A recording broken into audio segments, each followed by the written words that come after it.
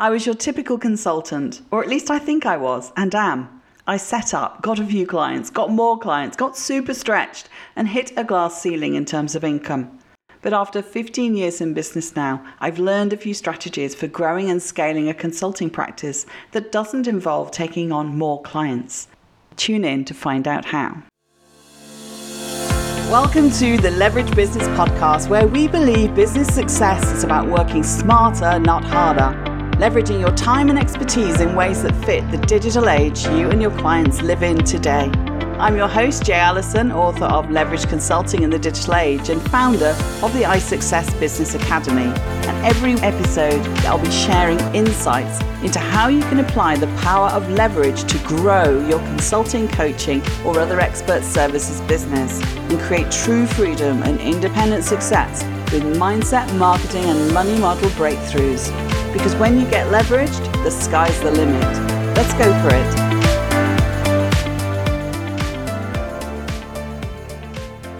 Hello and welcome. I'm very excited about the next 3 episodes of the show because this is the heart of what creates leverage consulting, which for those of you who don't know me is the title of the book I published last year and what led to the Leverage Business Podcast. In the beginning, I was your typical consultant, or at least I think I was, and I am. I set up, got a few clients, got more clients, got super stretched, and hit a glass ceiling in terms of income. If you hear me and you're feeling a bit stretched, overwhelmed, or just stuck, the next 3 episodes are for you. And if you're not there yet, focus on networking to build your pipeline and marketing for lead generation. You need to get in front of people and have more conversations. And these 3 episodes will help you see how brand positioning, working collaboratively, and delivering in more leveraged ways can help you grow faster and avoid the overload and burnout many consulting professionals face as their client load increases. I'd had a long career, perhaps more varied than some, but decided I'd had enough working within the lines of an increasingly dysfunctional environment that was causing more stress than joy. Maybe it just wasn't for me. I set up on my own, and having built up a good reputation within my industry, I didn't really have to market myself. The work came in through existing contacts and word-of-mouth referrals. Within a few months, I was earning twice the money, working half the time. Perhaps then the whole concept of leverage consulting was born, who knows? At that point, I just thought, great, good decision, right? For years, I worked with a handful of clients 3 to 4 days a week, and in a year, I'd probably got a client base of around half a dozen organizations. Within 3 years, it was around 2 to 3 times that. Some were one-off pieces of work, and some were repeat clients, and some were retainers where we'd do a specific piece of work for them once or twice a year. My income was good, but it wasn't where I wanted it to be either. And there were 3 key ways I fixed this. And that's what we're going to cover across these 3 episodes, focused on how to increase your consulting income without taking on more clients. The first is to focus on getting repeat work from existing clients, while at the same time start saying no to things with new clients that don't fit the core of what you do. This means working at the top of the tree, and where it makes working collaboratively with others so you can take on bigger, high-ticket engagements.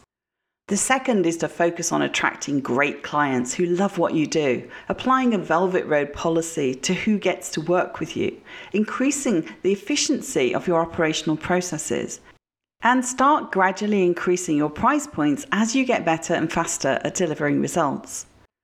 The third way to increase your consulting income without taking on more clients is to create a packaged premium offer for things that you do often, that you're familiar with, and that drawing on your framework, curriculum, and toolbox, you can deliver fast to clients in what feels to them like a bespoke manner. This totally beats the time and effort overhead of creating customized and time-consuming projects for every client. The first approach, which I'm going to talk about today, is the hardline strategy. All about doing more for fewer. It starts where most of us start, which is saying yes to everything to the point where you have more work than you can do alone. And there are a few things to focus on that help you increase your revenue without taking on more clients.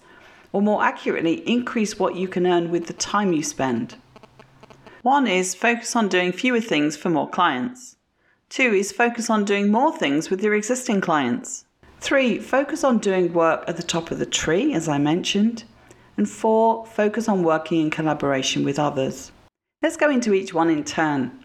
So 1, focus on doing fewer things for more clients. And when I say more clients here, I mean if you have a set client base that's your income ceiling in many respects too, you can make life easier if you do similar things or the same thing for all of them, give or take a little customization.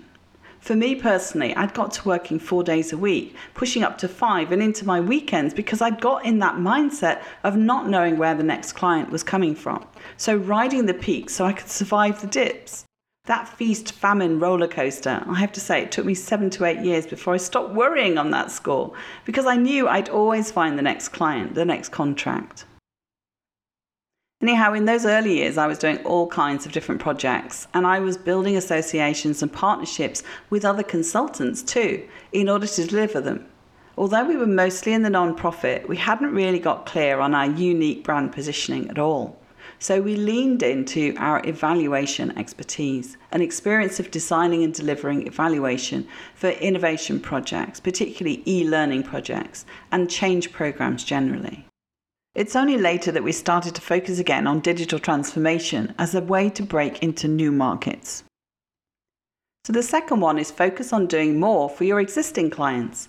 It's faster and easier to do more work for your existing clients than to find new ones, right? Most consultants make the mistake of only asking for more work at the end of an engagement or assignment. They believe they have to have delivered first before they've proved their value.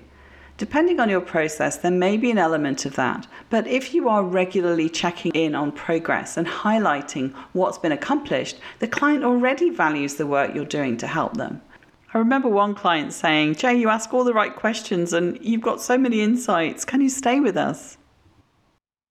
Building milestones into a project is one way to implement this, but more importantly is the effort you make in client management. Really making the client feel that you understand them, that you get their situation.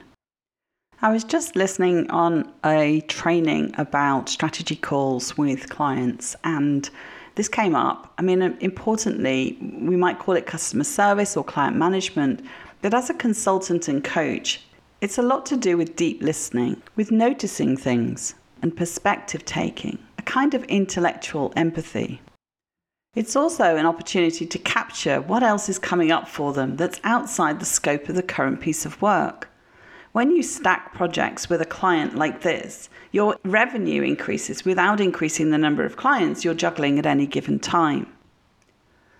Now, the third one is to focus on doing work at the top of the tree. It's more profitable and ultimately more fulfilling to do work that's complex and charge high ticket fees than to do low-end work. This way you step above the norm of what you do. You stop being a commodity. There's less competition and you can charge more per client. This applies particularly to your high-end services and programs where the engagement is longer and the end result or gains you promise to deliver require more transformative or higher order solutions. If you're an accountant doing someone's tax returns or a designer creating a specific output, that's hard to scale unless you duplicate yourself, bring on more people who can do what you do. But if you're an accountant who resolves complex tax situations and brings a big benefit compared to a regular accountant, that's a different story. I talked a little while ago with a guest, a good friend and colleague and partner of mine, Gaynor Gosling, and she specialises in R&D tax credits. So as an accountant, most accountants actually don't have that specialist knowledge and they don't have the experience of digging into the technical details of making an application. So she and the group she works with have really carved out a niche for themselves. In the industry of small to medium-sized enterprises and working with SMEs, they've really carved out for themselves what's become a strong brand position. If you're a designer who's come up with a totally innovative solution or a different way of doing something, again, different story to someone that you can hire on Upwork. It's all about the value and about the brand positioning. And the difference in what you can charge is whether what you do is rare or just a commodity or something that most competent people in your profession could carry out. Myself and a couple of associates focused on education and e-learning, and the work flowed in. Unashamedly, we were riding the wave of a lot of funding for innovation and development in higher and further education, both UK and European funding. We were fortunate to have some big programs going on. But we were quite prominent as evaluation consultants, so we leaned into that as our brand position and became the consulting company of choice. But as the saying goes, all good things come to an end, and the funding fountain went from a gush to a trickle, not helped as the years went on by referendums on Brexit at that time and then Brexit. I kind of saw all that coming quite early on, since it was happening in other industries we support too, such as local government. And it didn't worry me too much because I was always really feeling much more personal fulfillment from the work we did with businesses. So with all these changes, I began to strategize on what now. And this brings us to the fourth approach to working smarter, not harder, and our fewer things for more people hardline strategy. Number 4 is focus on working collaboratively with others. When I turned my attention to supporting small businesses, leveraging my experience in business and setting up internet-based businesses and my skills in digital marketing, I joined a national business advice group and teamed up with another partner to bid for contracts. We started to win contracts to deliver regional business development support to SMEs. We brought others in to increase our fulfillment capacity. This was exciting. And that eventually took me into working for one of the big 4 type consulting firms. A very short stint, in fact, that's a different story. I was doing strategic reviews, business planning, financial forecasts, operational improvement, and I came full circle back to digital transformation. For my own business on the consulting side, it was a great stepping stone to expanding the industries we worked in, from education predominantly to other non-profit sectors. It also made me realise that I really enjoyed working with small businesses, joining up education and digital tools with enterprise and entrepreneurship. The consulting services stretched into mentoring and implementation support, and currently I'm focusing on business coaching, both contracted and my own program, which I talked about in the previous episode. This has all happened over many years. Since I started out as that typical consultant, we're now in the 15th year of business.